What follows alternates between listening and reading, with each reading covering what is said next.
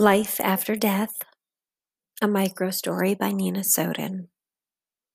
She woke up cold and unaware. Lying down, she couldn't tell where she was, and she was unable to move. She could feel straps across her legs, holding her arms down and across her chest. She wasn't wearing any clothing, and her skin felt numb, yet wet. The darkness surrounded her, attacking her with voices and noises that couldn't be identified. She couldn't scream. The cloths shoved in her mouth so tightly. Every time she tried to speak, she gagged. Tears poured down her face as she struggled to get free. Fear built within her until she could no longer breathe. When she woke up again, she was alone in the woods under the cover of leaves and grass.